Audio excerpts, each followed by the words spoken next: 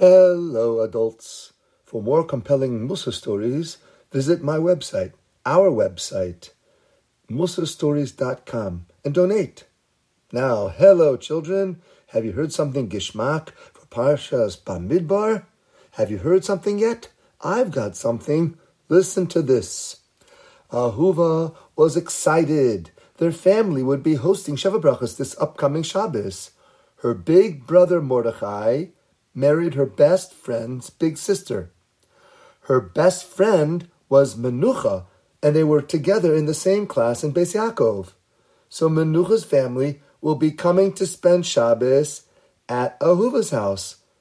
But despite all of the arranging to do, Ahuva was still expected to go to school on Friday. Well, it's a good thing she did. Mora Sima Kab, her amazing teacher, taught an important Musar lesson for the Parsha Shir that morning. It was Parshas Bamidbar, and the Mora drew on the board a drawing of the Yidden camping in the Midbar. She drew it as if you were a bird flying overhead, looking down at the desert floor. There was the Mishkan in the center, the three families of Levi around the Mishkan. Then there was the tribe of Yehuda, Yisachar, and Zevulun together camping on the east side.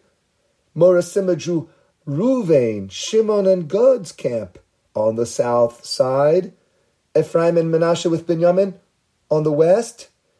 And Dan, Asher, and Naphtali camping together on the north side. And then the Mora said, and everyone was happy with where they were told to stay. Each shevet and each family group was satisfied with where they were told to be. No complaints and no quarrels. And Mora Sima said, I know this because the Torah states clearly, after all of the camping arrangements, it says like this, Vayasu kol b'nei Yisrael, and all of the Yidden did it. Kasher tzivo Hashem es Moshe, just like Hashem told Moshe. No one argued about whose place would be in the front and who's at the side and who's at the end, whose tents should be in the north and who's on the south. They accepted the will of HaKadosh Baruch Hu without any complaint and without any quarrel. Now, when Ahuva got home from school, she put away her school bag, put her parsha sheet on her father's stender, and went straight to the bath. She got dressed for Shabbos early on without pushing it off until later when everyone else in the family would need the bath and shower.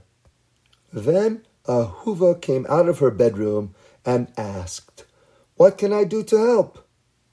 So her sister Rivka was in the kitchen. Would you help set the table? Thanks for offering, Ahuva. That's what Rivka, her older sister, said. The name cards had already been put out around the table. So somebody had decided already where everyone was going to sit. Ahuva noticed that she was not seated next to her best friend, Menucha.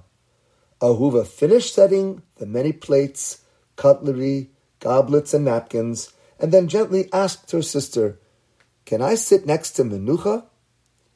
Rivka seemed stressed by that question. She said, Ahuva, do you know how much time and effort went into calculating who sits where? Please, just accept it and don't make an issue. Don't argue and don't quarrel.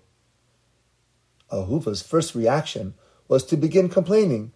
But it's not fair. Blah, blah, blah, blah, blah, blah, blah, blah, blah.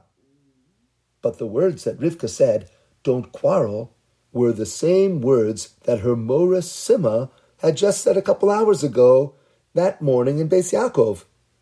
Learn from Parshas Bamidbar not to quarrel about seating arrangements. So Ahuva kept quiet. She was happy to put her learning Torah into action. The will of Hashem.